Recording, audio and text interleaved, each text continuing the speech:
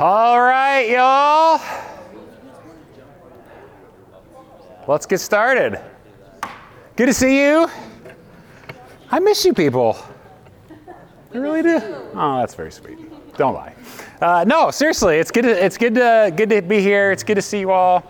Really fun to be able to be in this space with you. Some of you asked how are things going at Shawnee, and there's a lot of work to be done. So hopefully we'll keep you updated on all that stuff. But busy, but people are in good spirits and continue to move forward. So yeah, we're picking up the pieces. So anyway, thanks for those of you who asked, and I know many of you are curious. But let's jump in here. You late for class? Jeez. All right, let me pray for us, and we'll jump in. God, we're so grateful that you are here with us. God, that we're not alone in this desire to live better, more full and more complete lives. And so God, thank you that you're here with us. You are in us as your people, that you empower us, that you give us strength and joy even in hard things. And we just pray that you would do that now. God, I pray I know all of us, just coming on, Tuesday night, like it's busy, so all the distractions, God, all the tiredness, the things that are on our minds, Lord, would you just give us even just an hour and a half of Sabbath, God, of rest, mental rest, of engagement with you and with one another, and just even joy in these things as we learn and grow together. Give us clarity. God, help our minds to be sharp. And help us to trust in you and love you in all things. We ask this in Jesus' name. Amen. All right, come on in, everybody. All you, just come on in. All right, so I want to begin with a fill in the blank. Okay, and I know you've done some homework, so you've probably thought about this. So don't give the Sunday school answer. Give what comes out of your gut.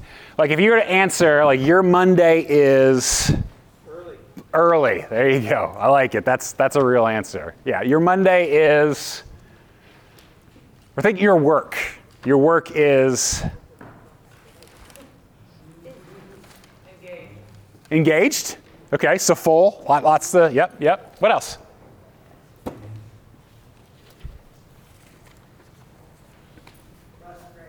Frustrating. There's an honest answer. Yep. A new beginning. Okay. All right. So a new chapter, a new endeavor. Yeah. That can be intimidating, but also joyful. Yeah. What else? Necessary. Right. Right. At the end of the day, you got to eat, right? You got bills to pay. No doubt. It's necessary. What else?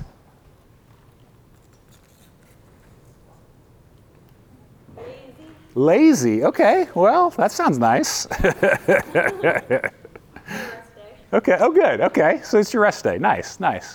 Yeah. One more. Your Monday is a grind. Oh, yeah. That's a good, honest answer. Yep. Sometimes just mundane, sometimes exhausting, tiring.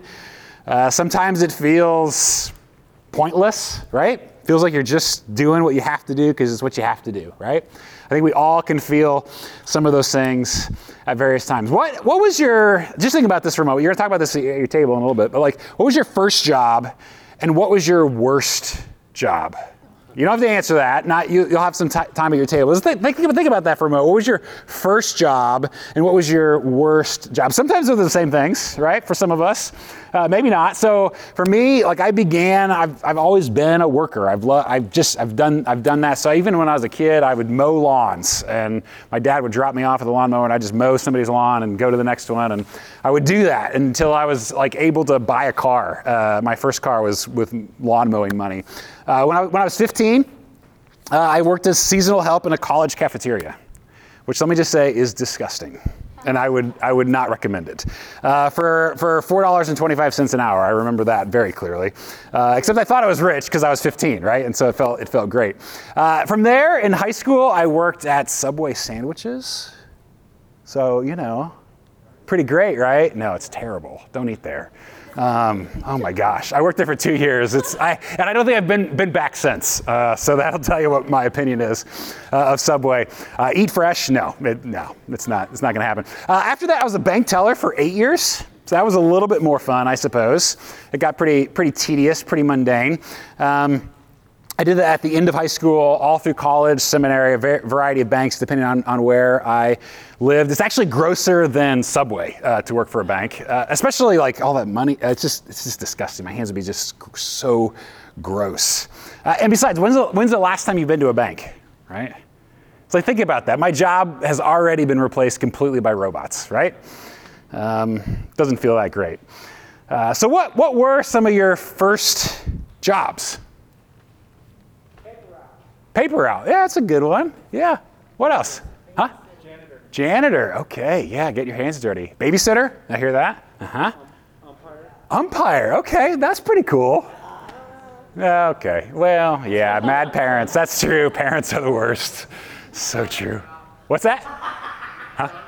Donut shop. That'd be. Okay. All right. Others? First jobs? Delivering cabinets. Okay. All right. 14, man, I tell you what. Jimmy John's. Okay, now that's better than Subway. I will eat there. Yeah. Okay, so now I've been, that's my early work history. Now I've been a pastor for 16 years. And let me just say, I'd love to see a robot try this, okay? It's supposed to be a joke, people. I mean, give it time, right? A robot will do my job. I'm pretty confident of that. But that is my entire work history. And I've learned a lot of lessons along the way. I'm sure many of us could talk about lessons. But one of them that's really clear, and I think we kind of alluded to it here, is sometimes work just stinks, right? Like even if you love your job, even at times when like your job is like the best ever, it's your dream, it's everything, like you still have terrible days. Like I think about, Salvi, right? It's like he's got the dream job catching for the Royals, but he's got to have some hard days, right? It's got to be some bad times, no matter what your job is. Like sometimes you just have to go to work. You have to pay the bills. Sometimes, some of you know this intimately, sometimes you're in situations where you hate your boss or your coworkers or your employees or your clients. Sometimes work feels like it gets in the way, right, of what you really want to do. Or maybe it's just like it's too much and you feel overwhelmed, exhausted, maybe bored or mistreated. Some of us like genuinely hate our jobs. Reed, don't raise your hand. I was gonna say, watch it. Some of us do, right? And frankly, some of us with good reason. And I think the hardest thing for many of us is that nagging question behind it. It's like, does it even matter? Like in the grand scheme of things, like what difference am I making? Like I've got X number of years to live. And I'm spending how much of my time doing this thing? Like, does it make any difference whatsoever? I mean, it's where we spend essentially the majority of our waking lives, right? Is doing our jobs. And let me just say too, I mean, day in, day out, like for decades, but I want to be clear, like when I say work, right, or Monday, right, I don't necessarily mean what you get paid to do. Because I think we all know, right, no matter what your vocation is or stage of life, you know that there's work that you do that you get nothing financially from, right? And so what I mean by work, when we talk about work at Christ Community, we mean where you contribute. Not about remuneration, but contribution. Like where are you contributing to the world, right? And sometimes you get paid for that, sometimes you don't. And so think about that. Like if you're a stay-at-home parent, you work harder than most of us in this room, right? But you don't get paid for that. Like that counts as work. If you're retired, right? There's people that in your life that you perhaps mentor, or maybe you spend time with your grandkids, or if you're unemployed, right? But you're wrestling with the next step, trying to figure out what's next in your life, or maybe you're a student, you're thinking through what's coming, right? You're working your mind in preparation for future contribution. Like no matter what you do, like and all of us have different backgrounds, different vocations, different jobs that we've done. We still have, I think as followers of Jesus, this question in the back of our minds, we should at least, like, does any of this matter to God? Like, am I actually serving him in this? Does it count for anything beyond what I see in the moment, beyond a paycheck, or maybe not even a paycheck? And so here's our big idea for tonight. And we want to kind of expand our imagination out of this. And we've alluded to this along the way, and I don't think this is going to be a surprise to many of you since you've been with us. But our big idea tonight is that when we fill in this blank, your Monday is, or your work is, one really good word that we should use is ministry. No matter what you do, no matter where you serve, your Monday is ministry. It's kingdom work, is what it says in your notebook, right? It's God's work, no matter what it is. And maybe you hear that, and depending on your background in the church, your upbringing, maybe like, no, ministry, like isn't that like what pastors do? Isn't that like what a missionary does? That's ministry. That's not true. What I do is vocational ministry, okay? Because it's my vocation. So it is unique. It's my job. But none of us, if we're followers of Jesus, none of us get out of being in ministry. Because the word ministry simply means service. And so all of life, if you're a Christian, all of life is ministry, is service. That's what Jesus did, right, for us. And so everything we do, everywhere we go, if you're a Christian, you and I are both in full-time Christian ministry. That's not for pastors. That's not for missionaries. That is for anyone who follows Jesus. We are in service to the King, doing kingdom work with the very whole of our lives. The difference is I get paid for it. You have to do it for free, right? Because your Monday is ministry. And so that means if you want to take Jesus seriously, you have to take your work seriously. That it is not an impediment to your discipleship. It's not in the way of following Jesus. It's not something you do to get to Sunday. Like, it is essential. Like, it is essential to your discipleship. It's not a distraction. It's not something that pulls you away from following Jesus. It's not something you do on Monday with very little connection to Sunday. No, if you want to take Jesus seriously, you have to take your work seriously. Because it's where you spend the majority of your time, right?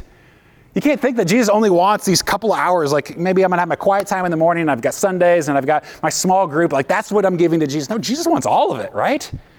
And the majority of our time is in the work that we do, paid or unpaid, doing that work day in and day out.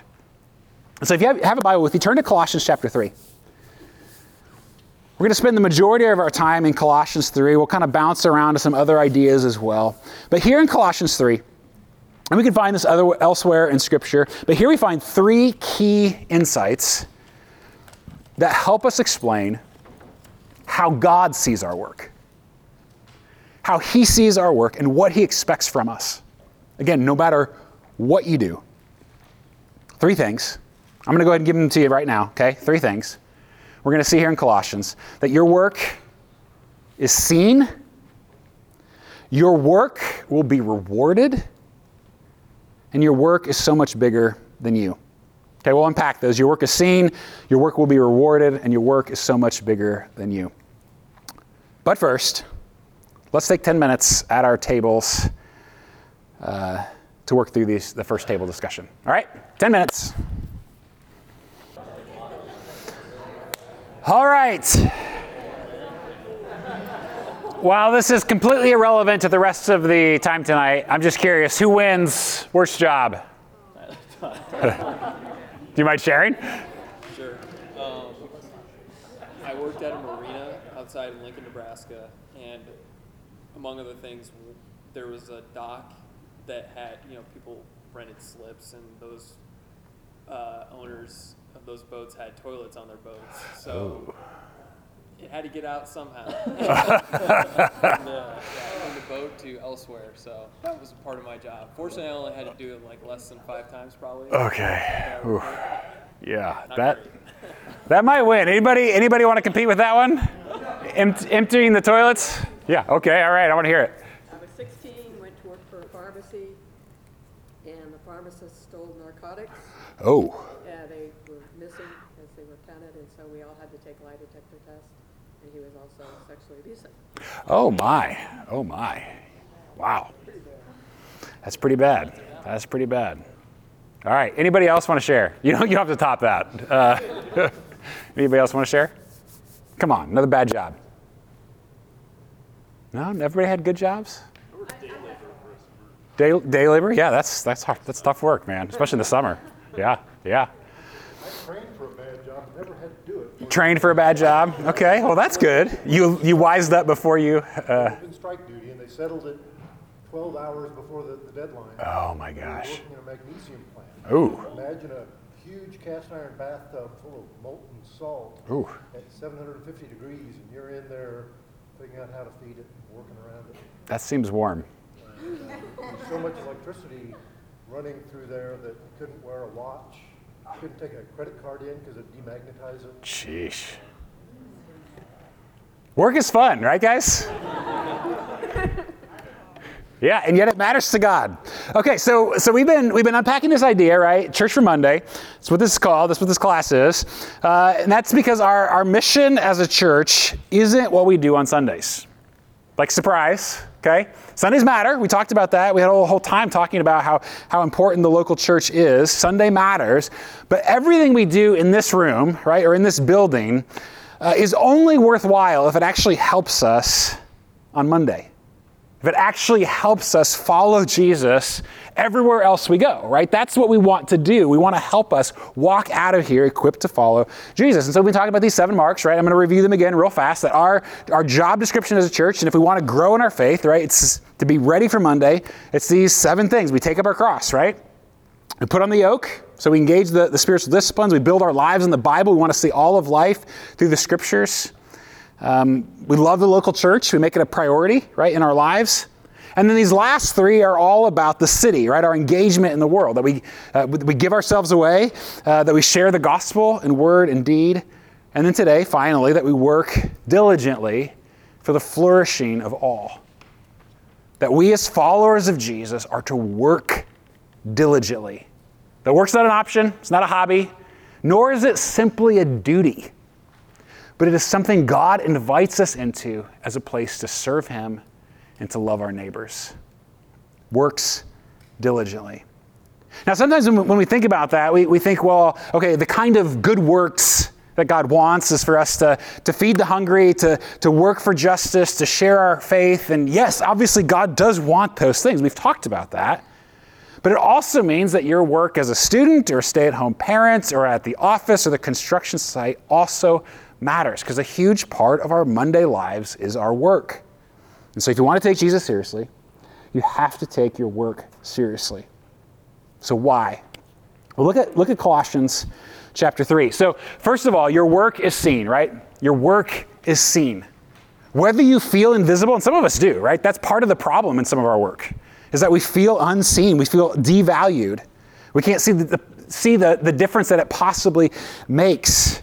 And yet Paul makes it really clear that your work is seen. So verse 22, Paul says, "Bondservants, obey in everything those who are your earthly masters, not by way of eye service," right, just to be seen, as people pleasers, "but with sincerity of heart, fearing the Lord."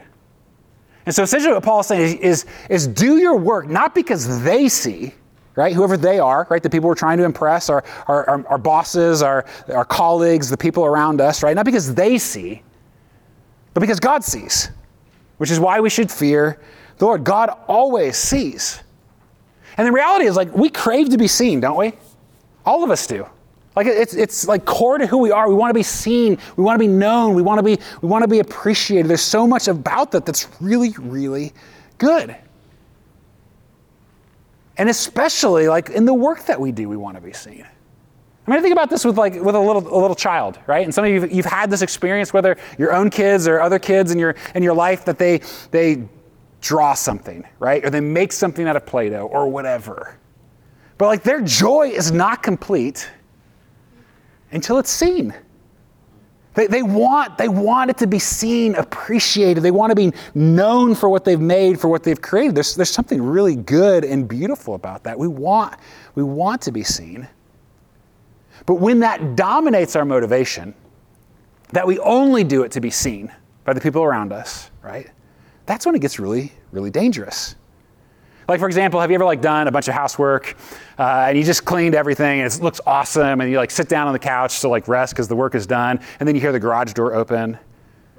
And so you get up to do a little more housework just so you get seen doing it. You've never done that, right? Of course, that's terrible. Of course you have. Of course you have, right? I've done that. I can't imagine. We want to be seen. We want to be appreciated. We want to be known, right? Whatever it is, we want credit for our work, and yet so much of our work goes completely unnoticed, completely unseen. So does God even care, right? If nobody else sees a lot of the things we do, does God even care? Why should he care? Does he even care about the mundane little things that we do? Doesn't he have more important things to do than my work, than your work? Well, here's the deal. I don't know if you know this, and hopefully you picked up on this somewhere along the way here at Christ Community, but when God created us, even before the world fell apart, he invited us to work. Think about that. God made a perfect world, but not quite finished. So it's good, and he finished his work in that sense, but he left work for us to do. Think about this. The fact that God gave us a garden, didn't give us a grocery store, didn't give us a restaurant. He gave us a garden, which forced us as humans to work. And he called us, right? It says even there, to cultivate and to keep. He gives us this garden, and he says, cultivate it, keep it. Here are all the raw materials that you need. Now make something with it. So think about that. What God is doing in the beginning of Genesis 1 and 2, he invites us as his creatures to partner with him in making his world better. Which is pretty incredible, right? Because God did a pretty good job, right? Especially if you think about it before we sinned and everything began to fall apart. And so God creates, he tells us to work. This is the beginning, the very first commandments are get to work, basically. Before there's sin, before there's brokenness. And so if you want to know what God wants you to do, read Genesis 1 and you can't help but see. He wants you to work. He wants you to cultivate and keep his good world. And the beautiful thing, he actually saves some of the best parts for us. This is incredible that God does this. Imagine if maybe you're a creative type or an artist, or maybe you just like to work with your hands and think about you're making something great. Whether you're remodeling something or you're painting something or whatever, it's almost done and it's amazing. And then you hand it to somebody who really knows nothing and says, "Here, would you finish this?" That's a pretty overwhelming privilege, isn't it? To finish the work for. Think about the dignity, the respect that would show to the person you're handing it to. Say, "Hey, I've been working on this. It's pretty great, but why don't you have a go at it for a while?" This is what God does for us as his people. And he often saves the best parts for us. Think about this. We've used this example before. It's not original with any of us, but God makes wheat. Wheat's good, but bread is better, right? So much better. We get to make bread. God didn't make bread. But he gave us the raw materials to go make. You can figure it out, make it, right? God made grapes. Grapes are good. I like grapes. But wine's better, right? And he allowed us to figure out how to do that. And you think about all these different things that he gives us the raw materials, incredible, toy chest, this toolbox, right? Full of stuff.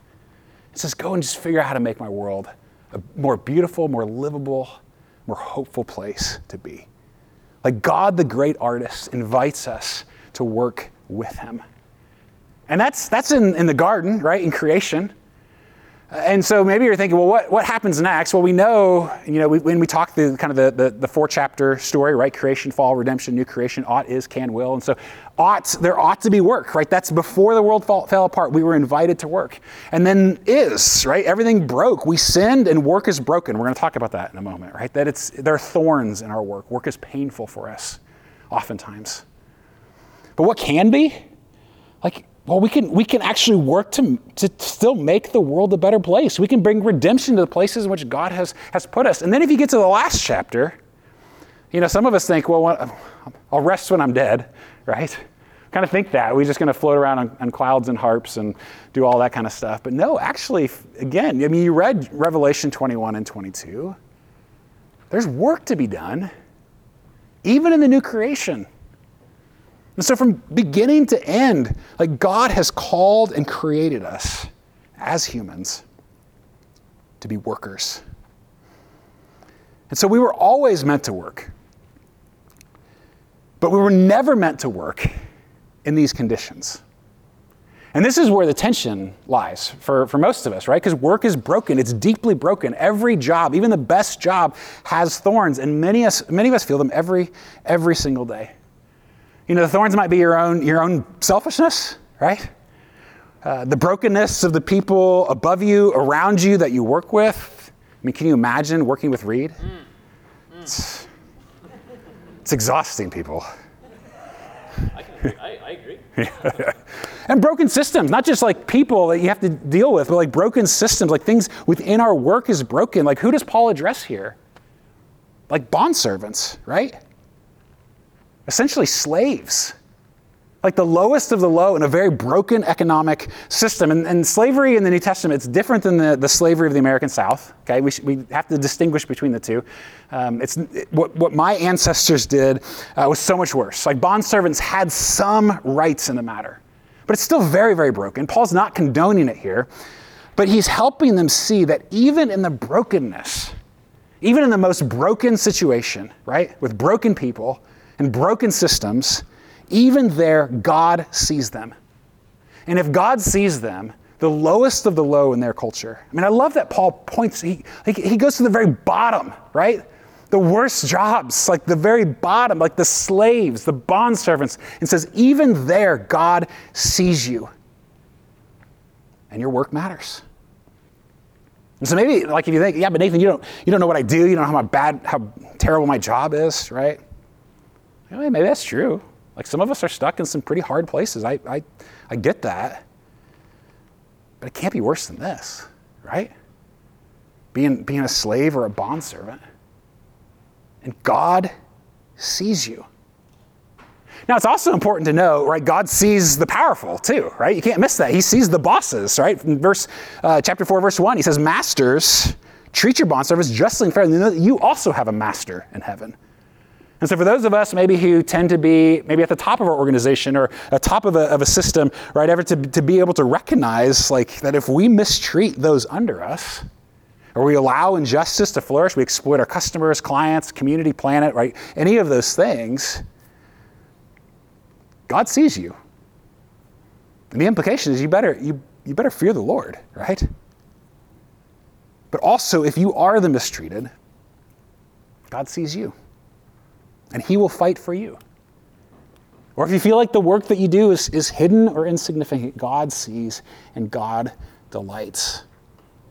So just even think for a moment, like what would change in your work, whatever it is, paid or unpaid, if you truly believe that every single thing you do is seen by the one who made you, the one who invites you to partner in that work with him, that he sees all of it. What would change? Your attitude, your performance, your relationships, your behaviors. I love what Martin Luther King Jr. once said. He said, if a man is called to be a street sweeper, he should sweep streets, it's a tricky one, even as Michelangelo painted, or as Beethoven composed music, or Shakespeare wrote poetry. He should sweep streets so well that all the hosts of heaven and earth will pause to say, here lived a great street sweeper who did his job well. Because God sees. And just the fact that God sees, like that gives incredible dignity to our work, as well as hope and accountability.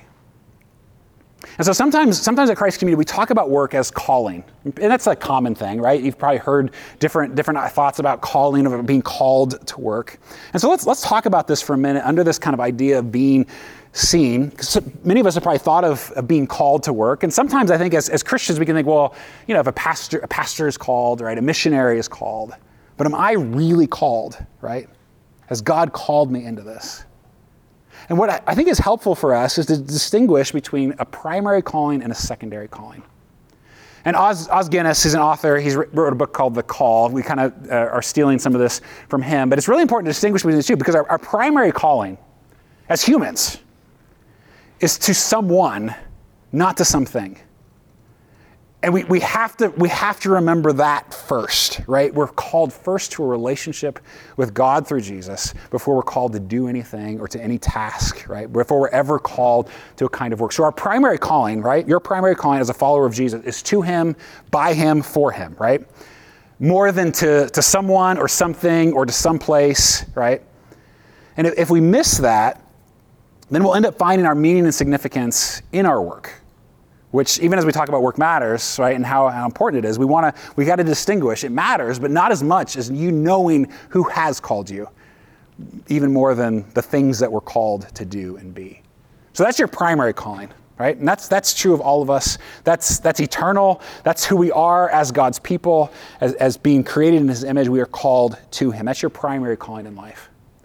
But kind of what we're talking about when we're talking about like work and other sort of aspects of our life is what Os Guinness refers to as our secondary calling, which is essentially everything else. Like everything else in your life is what God has called to you to secondarily. So where you live, who you marry or whether you get married, right? The job that you do, the college that you go to, if you go to college, like all of those kinds of things become our secondary calling. And that's important.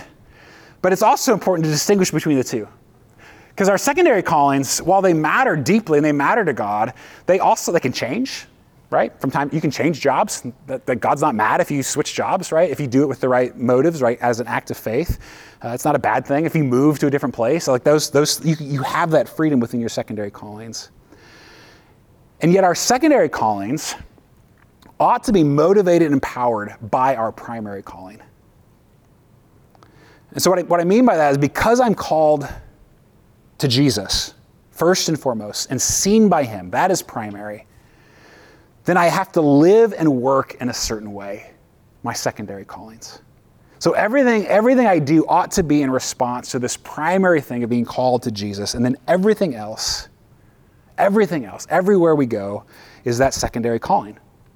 And Jesus and what he wants for us cannot be contained simply to Sunday, that his kingdom breaks into every part of our lives, right? Over employers and employees, and this king that we're called to sees us. And this should motivate our work. This should give us great joy in our work.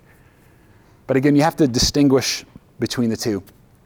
So if you want to take Jesus seriously, you have to take your work seriously. Now, any questions with the kind of the primary calling, secondary calling? Does that make sense? You see how that connects here? Okay, seeing some yeses there. All right, well, let's take a moment. Now, take 10 minutes and let's go to table discussion B to talk about some of those secondary callings in our lives together. All right. Okay, so again, your Monday is ministry because your work is seen. God sees your work. Every diaper you change, right? Every spreadsheet that you work through, every floor you clean, every unseen conversation you have, God sees it. So your work matters. Second, your Monday is ministry because your work will be rewarded. Your work will be rewarded. Your work will be rewarded. Now, in some ways, some of that can be obvious, right? Because many of us do get paid for the work that we do. But not all of us do.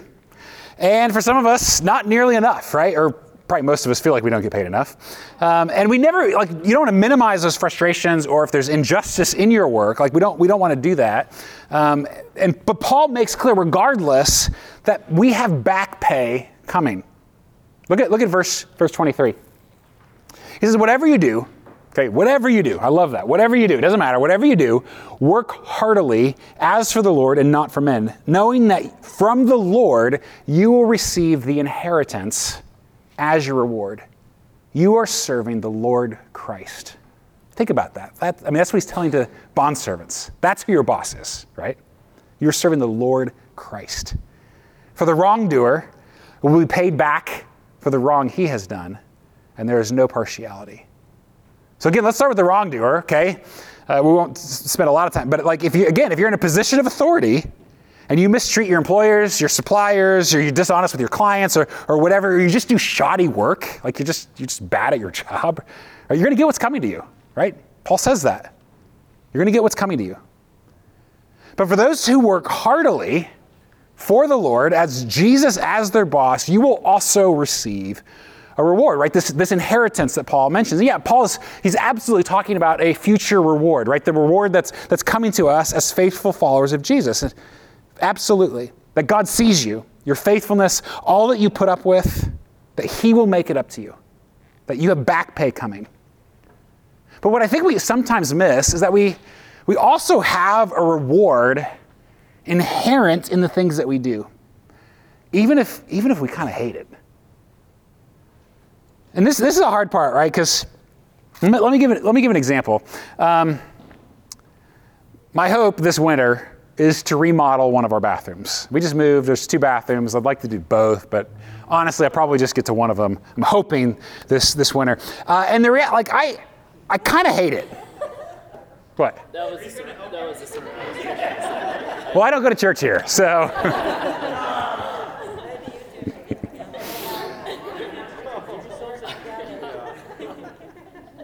Well, I'm going to use it anyway. You should. No. Because there's a chance I'm going to use it differently.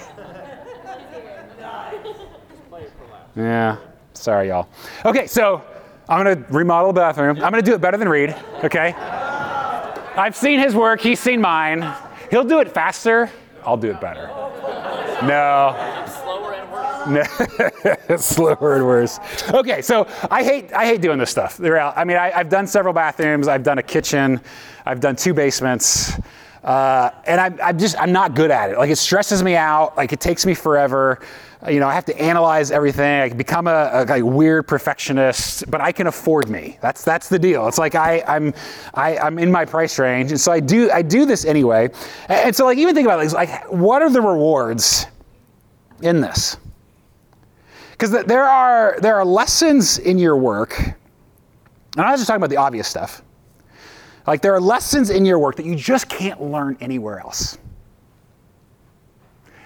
That are part of you being spiritually formed to be like Jesus.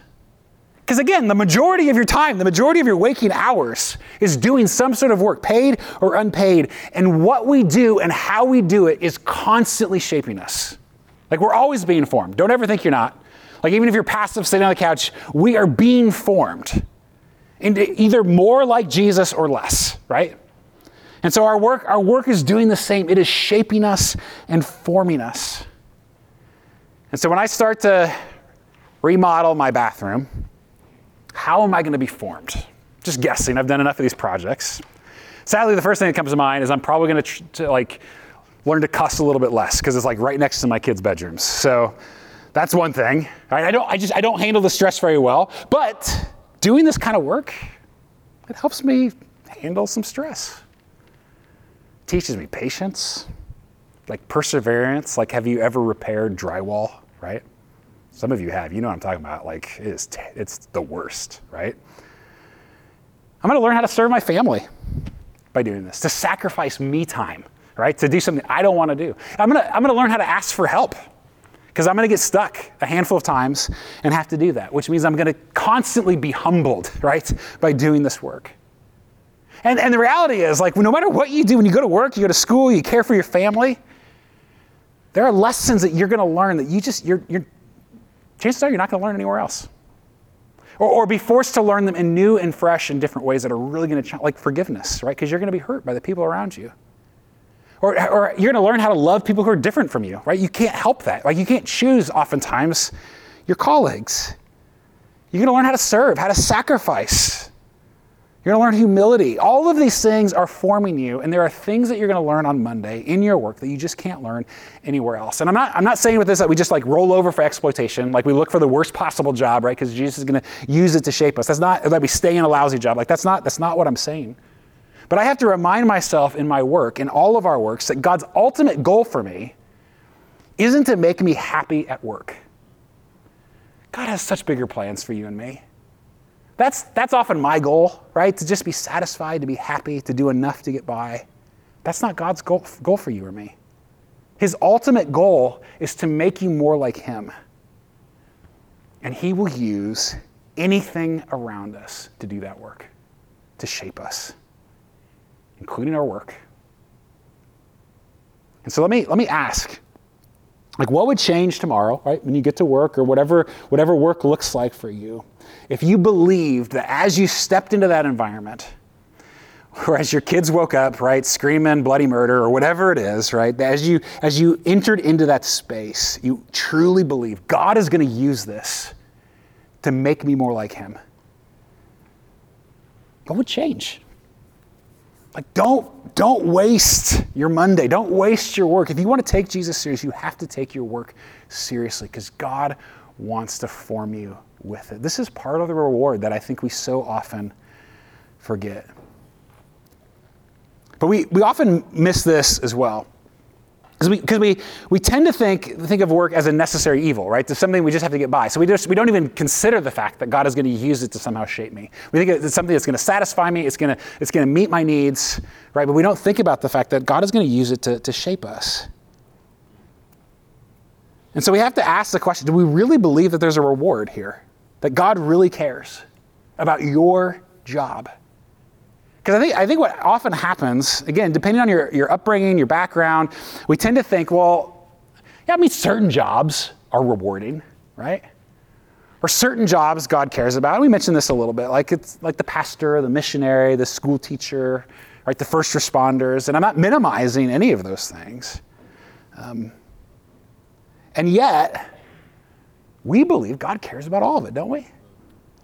And so there's three distortions, I think, that it comes to when we get to our understanding of work that kind of shapes us, that prevents us from seeing these rewards. Does that make sense? Because of the things that have shaped us over our lives and our expectations. Three distortions in particular when it comes to understanding work that hinder our ability to understand the promised reward that Paul is talking about. So three distortions. I want to mention them real quick, and then I'll kind of talk through them. There's a Catholic distortion, a Protestant distortion, and a bullseye distortion.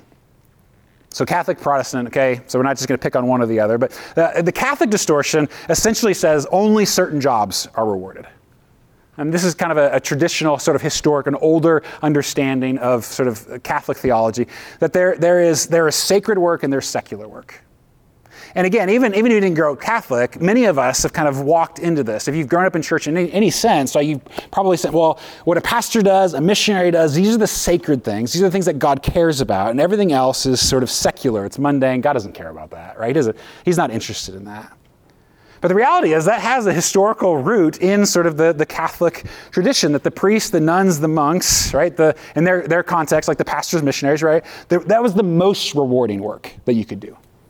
And so the highest reward was to those who were in that work, and then everybody else's job was essentially to support their work. Does that make sense? So secular work is good as long as it supports sacred work, was kind of the idea. Which sort of communicates then, right, that your work, right, as non-clergy, is only valuable if it pays my salary, if it keeps the lights on, right? Now, hopefully you like instantly feel like, okay, that can't be right. That your work only matters if it like keeps the church running. There's something wrong with that picture. What are some of the things that you feel sort of viscerally as you hear that, as you experience that? What's wrong with that picture? It's the elitist idea. Yeah. That they've always had. Well, and again, not just... Not bad about it. No, of course not. Of course not. Well, and here's the thing. It's not just Catholics, right? Because, we're a Protestant church, but these things have crept in as well. It just has roots in the Catholic Church. That's where it kind of started with kind of the priest class, the nun class, the monk class. But many of us as Protestants have adopted as well. Yeah, Joe. I think it kind of prioritizes the human side of the church over God's element of maybe what that is. Yeah, interesting. Yeah, that it makes a special class of humans, and kind of God's important in the picture, but kind of elevates. Yeah, interesting. What else? It turns kingdom work into your job, not my job.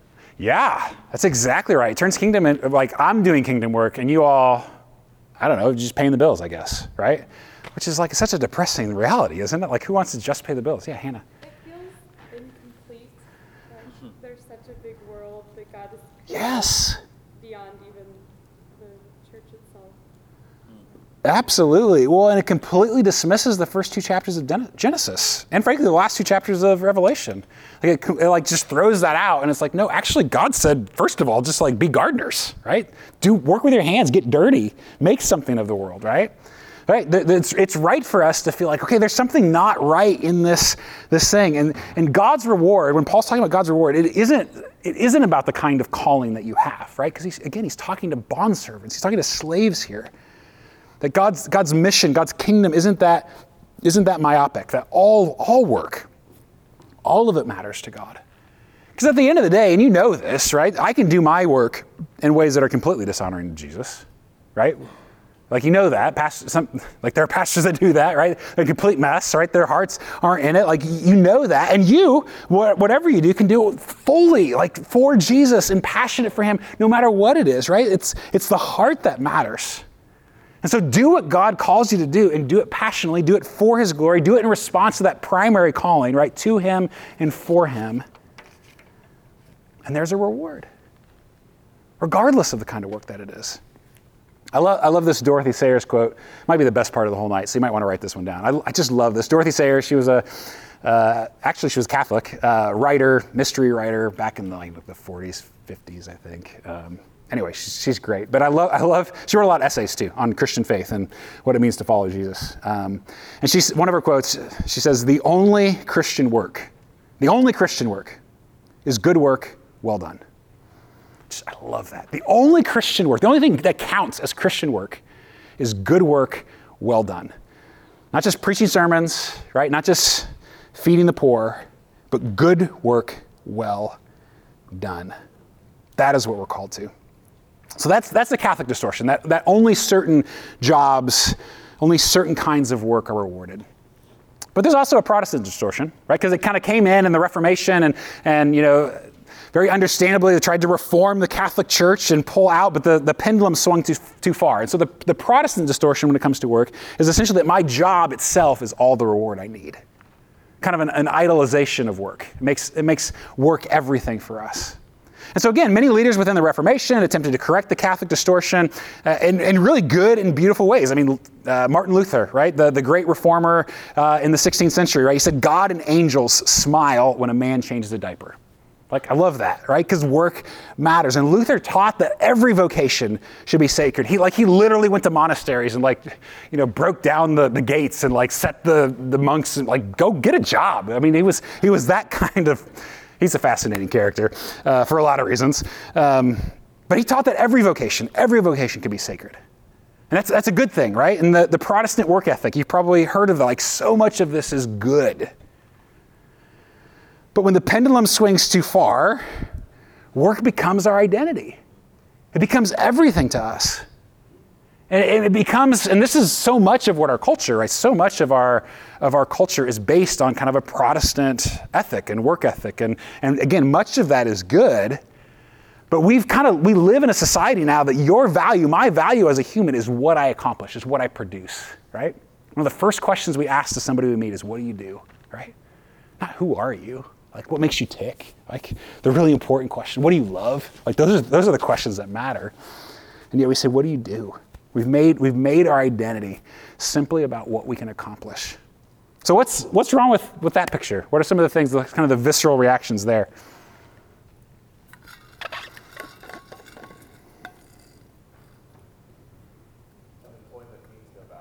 Yeah, if you're unemployed, and not just like unemployed, but if you stay at home, if you are retired, if you're a student, it's I guess my life will matter eventually. Yeah, which is heartbreaking, right? Yeah, what else?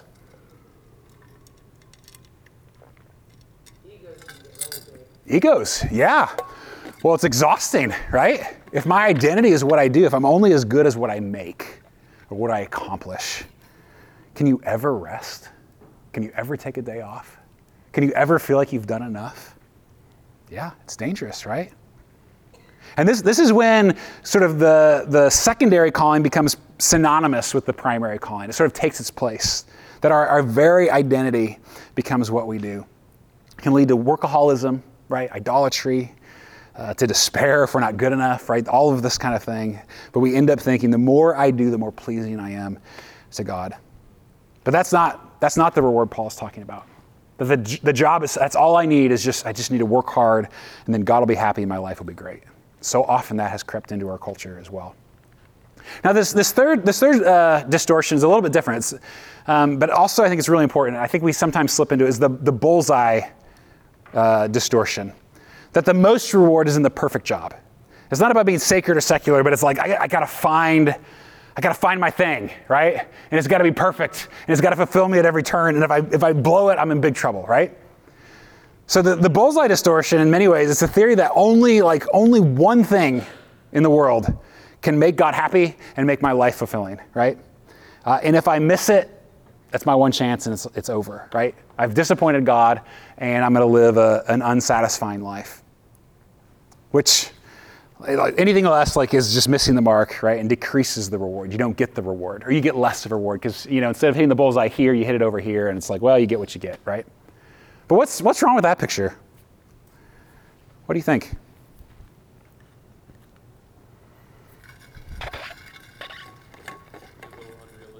Well, it's unrealistic. Yeah, exactly. And yet we keep trying, don't we? It's like find your passion. Like you got to go find the perfect thing. Like, and if you don't, well, sorry. And whoever finds the perfect thing, right? Yeah, exactly. Or the perfect spouse, or the perfect place, or whatever, right? It doesn't exist. It's too much pressure. What else? So few people can even begin to articulate what that perfect. Yeah, It goes back to kind of what we said a few weeks ago, right? It's like, I don't even know what I want, right? How do I even articulate that? I wouldn't even know where to begin. It puts all the pressure on the individual. And I think too, and this is where I thought you were going originally, but similarly, it's also it's a very 21st century sort of white Western American kind of way. It's like, no, most people don't have any choice what they do. Like we're the first people in the history of the world who've had this many options, right? And yet we think, well, that's the way the world should work, right? And I've got to find the perfect one, right? And so, yeah, it leads to anxiety. It leads to all this pressure. It leads to despair when we don't find it, or arrogance if we think we do, right? None of that is good. And it shows up in all different kinds of ways. Like I got to go to the right college. I got to get the right job. I got to marry the right person, all those kinds of things. And it can also lead to just destruction, right? That's not the reward. The reward doesn't come in finding the perfect thing. It's not about finding the perfect job, but about being the right kind of person wherever you are. And this is really important. It's not about finding the perfect job. It's about being the right kind of person, right? A person ready for Monday, following Jesus in all of life, wherever you are. Whether you like it or not, right? Whether you're in a situation you absolutely despise, right? To still be the right kind of person in that place. Because if you believe in God's sovereignty, God is sovereign. He's in control of the universe. He's ultimately in control of our lives, our world. Then wherever you are is in many ways where He's put you, right? And sometimes we don't like to hear that, right? Because we like to feel like we have all this agency. And I'm not minimizing free will. But where you are right now, wherever that is God's secondary calling in your life, essentially. Like who you're married to, where you live, the job that you have, like where you are right now is where God has put you. So act accordingly, right? Like understand that He has put you in that spot, and so act accordingly. And that gives such value, meaning, significance. None of it was by accident. You're not going to hit the bullseye. But God knows where you are, right? And He's allowed you to get into that place, and you can serve Him there. And this doesn't mean that we can't make changes, right? It's not that you're stuck. You have to, of course there's agency, right? Of course there's free will. You can make changes in where you live or what you do. You can't change the spouse thing. Don't do that. But God's secondary calling continues to unfold as we develop, as we live our lives in response to that primary calling. And so where you are right now is where God has put you. And so while you're there, live accordingly. Live accordingly. That may change, right? But wherever you are is the place God has you. And again, with this then, right? Your work will be rewarded, not because you're doing the right work or because you find the perfect job or because your job is everything, right? And you're going to accomplish all these great things. That's not it. It's not because you're a priest or a nun. It's not if you work yourself to a death to accomplish great things. You will be rewarded because it's Jesus that you're serving.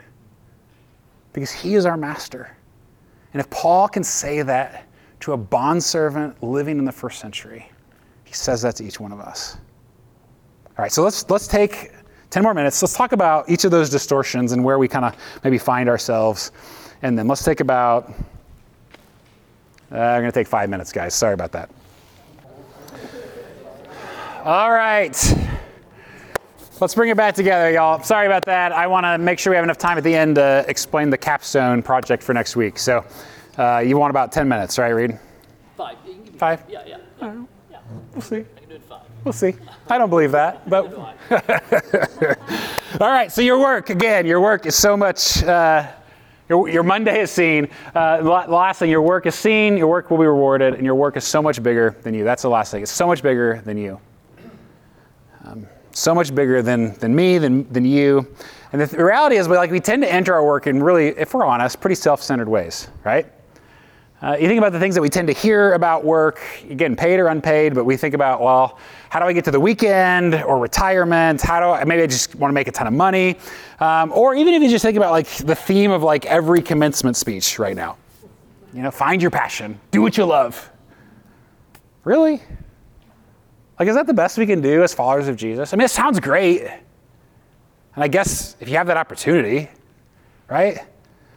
But there's 3 big problems with that sort of statement, the find your passion, do what you love kind of thing. First of all, and I kind of mentioned this already, it's really only possible for the extremely privileged, right? In the history of the world, and in so many places around the world today, in so many cultures, and for many of us even here, work is about survival. You're just trying to eat, right? You're trying to put food on the table and pay the bills. So first of all, it's for a very certain class of people. Second, it's unrealistic because not everybody gets to do what they love, right? Somebody has to clean out the toilets in the marina, right? Somebody has to do it, right? That work is not going to get done by itself, right? Somebody has to do it. And so some of work just has to be done. Not everybody gets to do what they love. I mean, you think about how many lives have been ruined by that phrase, find your passion, and somebody struggling to monetize their love for video games or whatever, right? Not everybody gets to do that. It's unrealistic. And third, and this is I think the most important, if that's our motivation, I'm going to do what I love. If we're honest, it just makes work completely self-centered. And when has anything in your life ever given you more satisfaction when you've made it all about you, right? We know that by experience. When I make my world about me, there's no joy in that, right? And if all we say is find your passion, do what you love, it makes work completely self-centered, and you're going to be miserable. It doesn't work. Instead of finding our passion, we need to find our purpose. Morton Hansen writes, he says, I love this. He says there's actually a big difference between passion and purpose. Passion is do what you love, whereas purpose is do what contributes, do what matters, do what helps people. Passion asks, what can the world give to me? Which is a hedonistic inclination, right? But purpose asks, what can I give to the world? And it makes it an others orientation.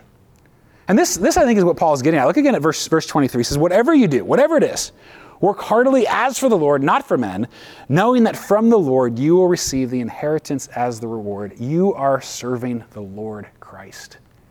You're serving the Lord Christ. You don't have to be a pastor or a missionary. In your work, you can serve Jesus every bit as much as your pastors, right? Either way, he's our boss. He's all of our boss. And the dignity that's found in your work isn't just from the work itself. It's not just from the applause that we receive or the things that it allows us to do. The dignity comes from our Maker. And if that's where the dignity comes, if that's where the reward comes, nobody can take that away from you.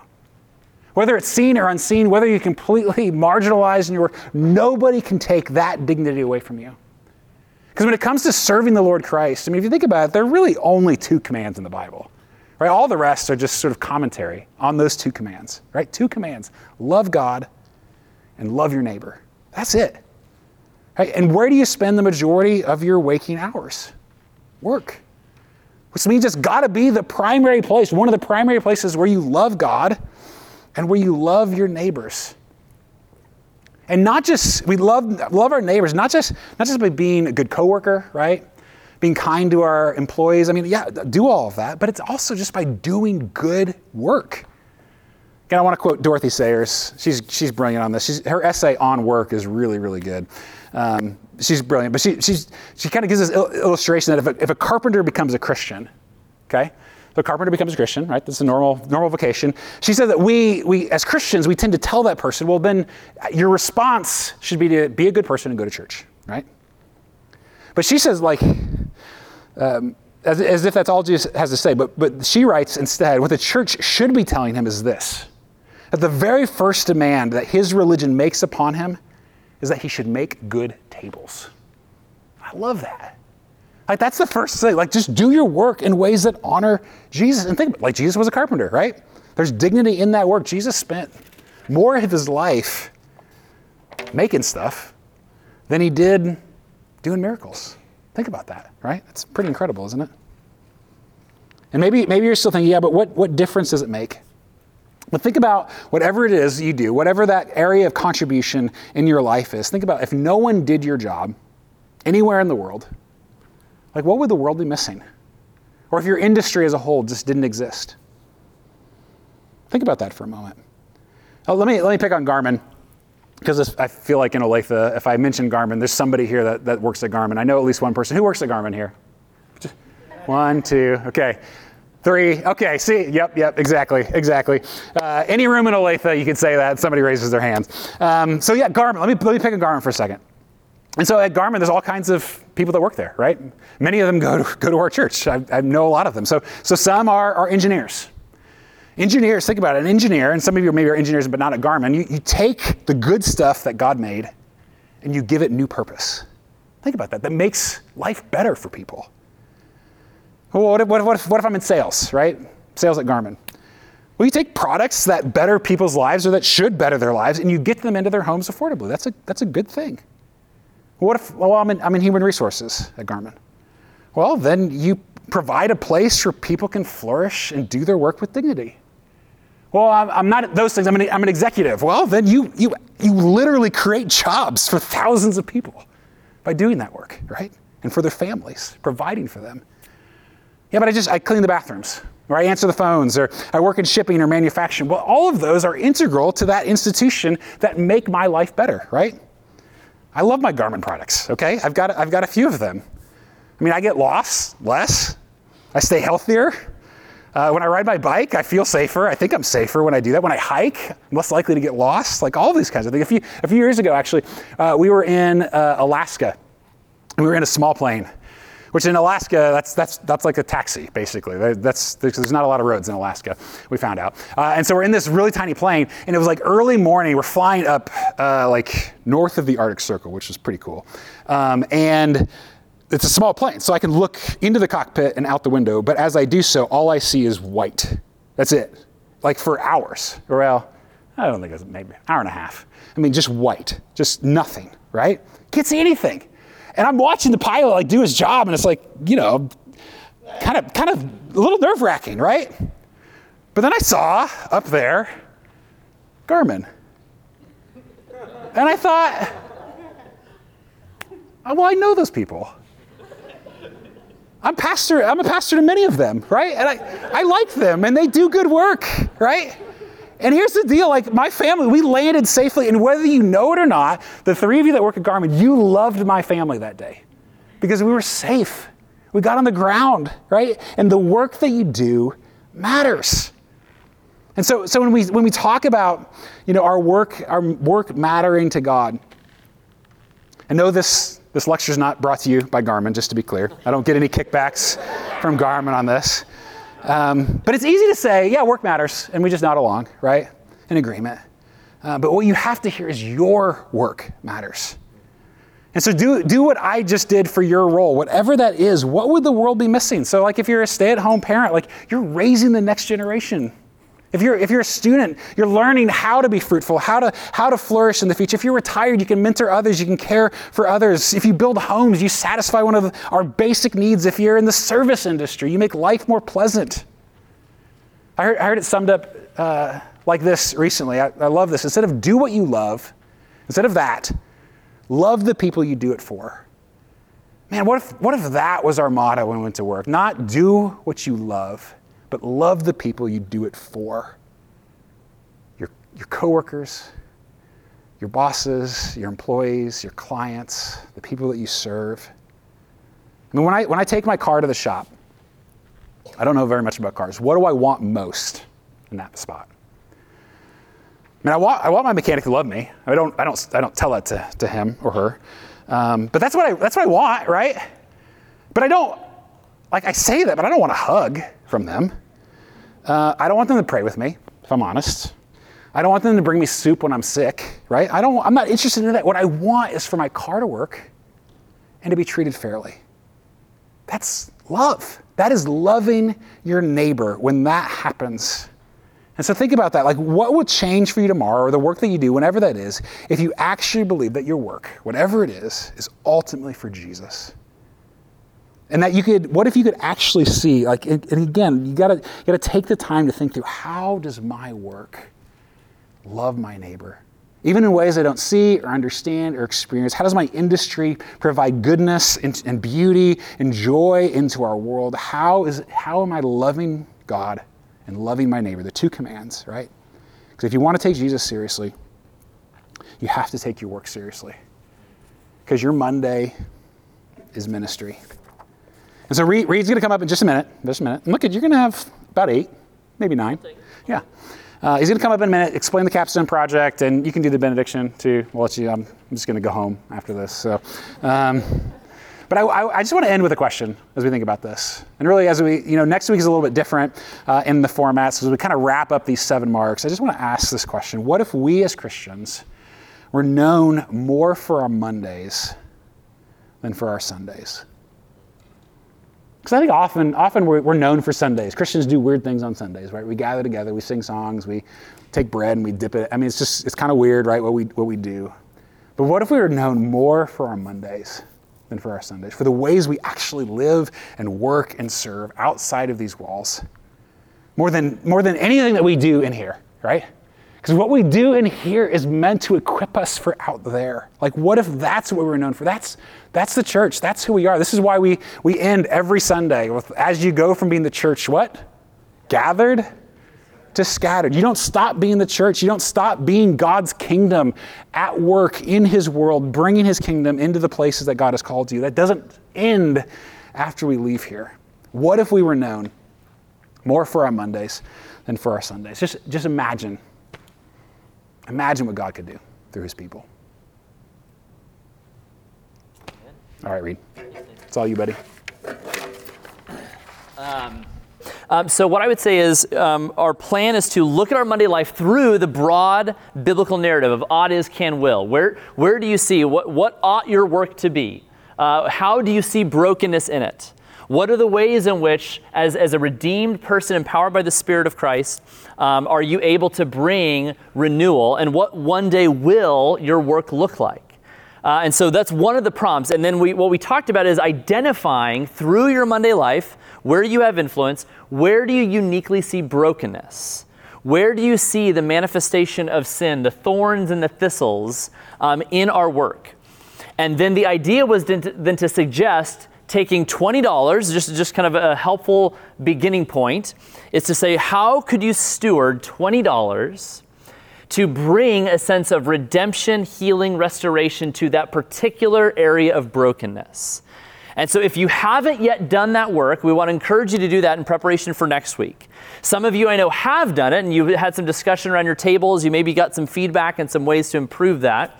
But what we want to do next week is at your tables, each of you, I want you to come either with your more detailed, fleshed out plan of how you expect to fulfill the capstone project. So identifying that area of brokenness in your Monday life of influence, how you plan to steward that $20 to bring a sense of hope, blessing, redemption.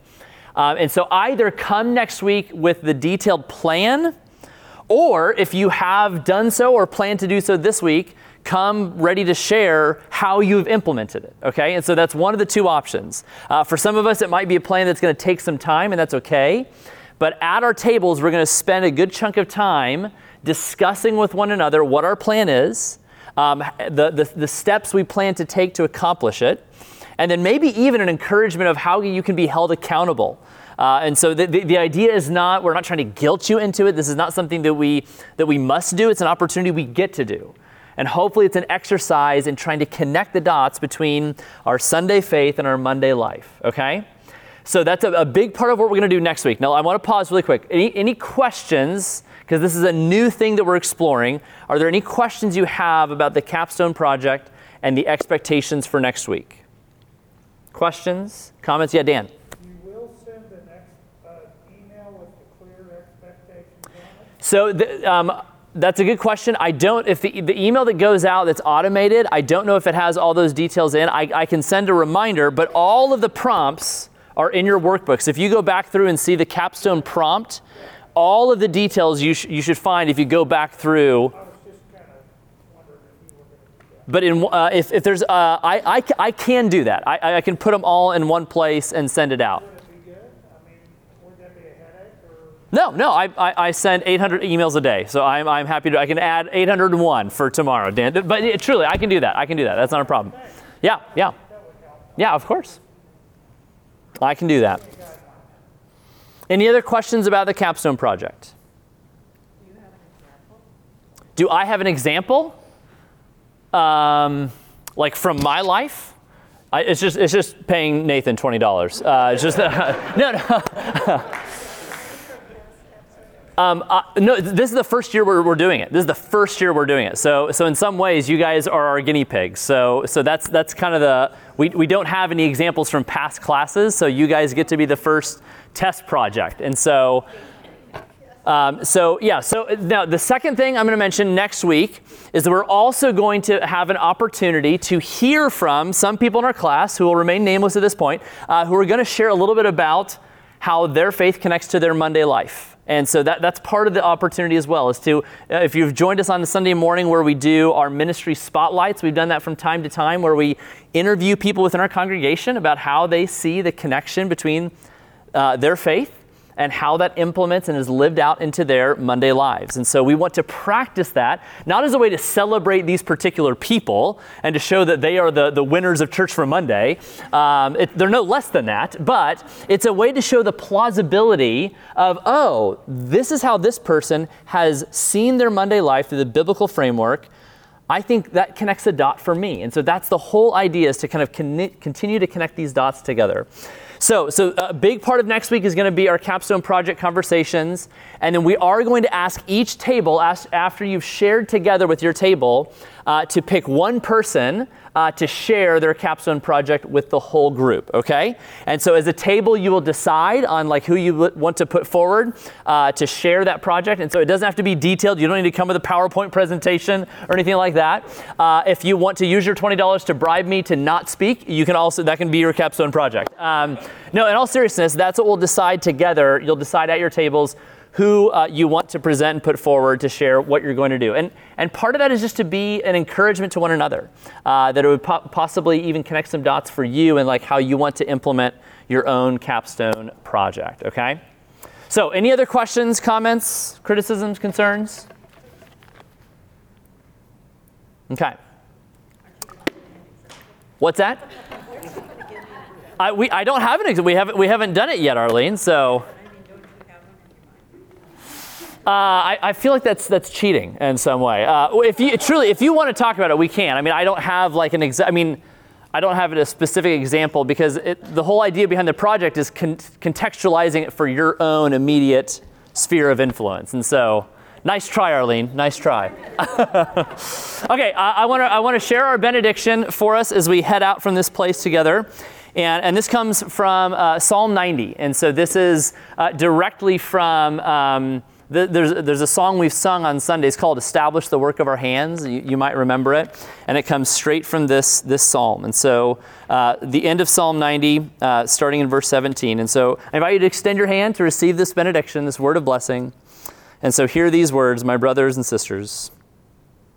Let the favor of the Lord our God be upon us, and establish the work of our hands upon us. Yes, Lord, establish the work of our hands. May that be so. May it be true of us as we go from this place. Have a great week, y'all. Peace.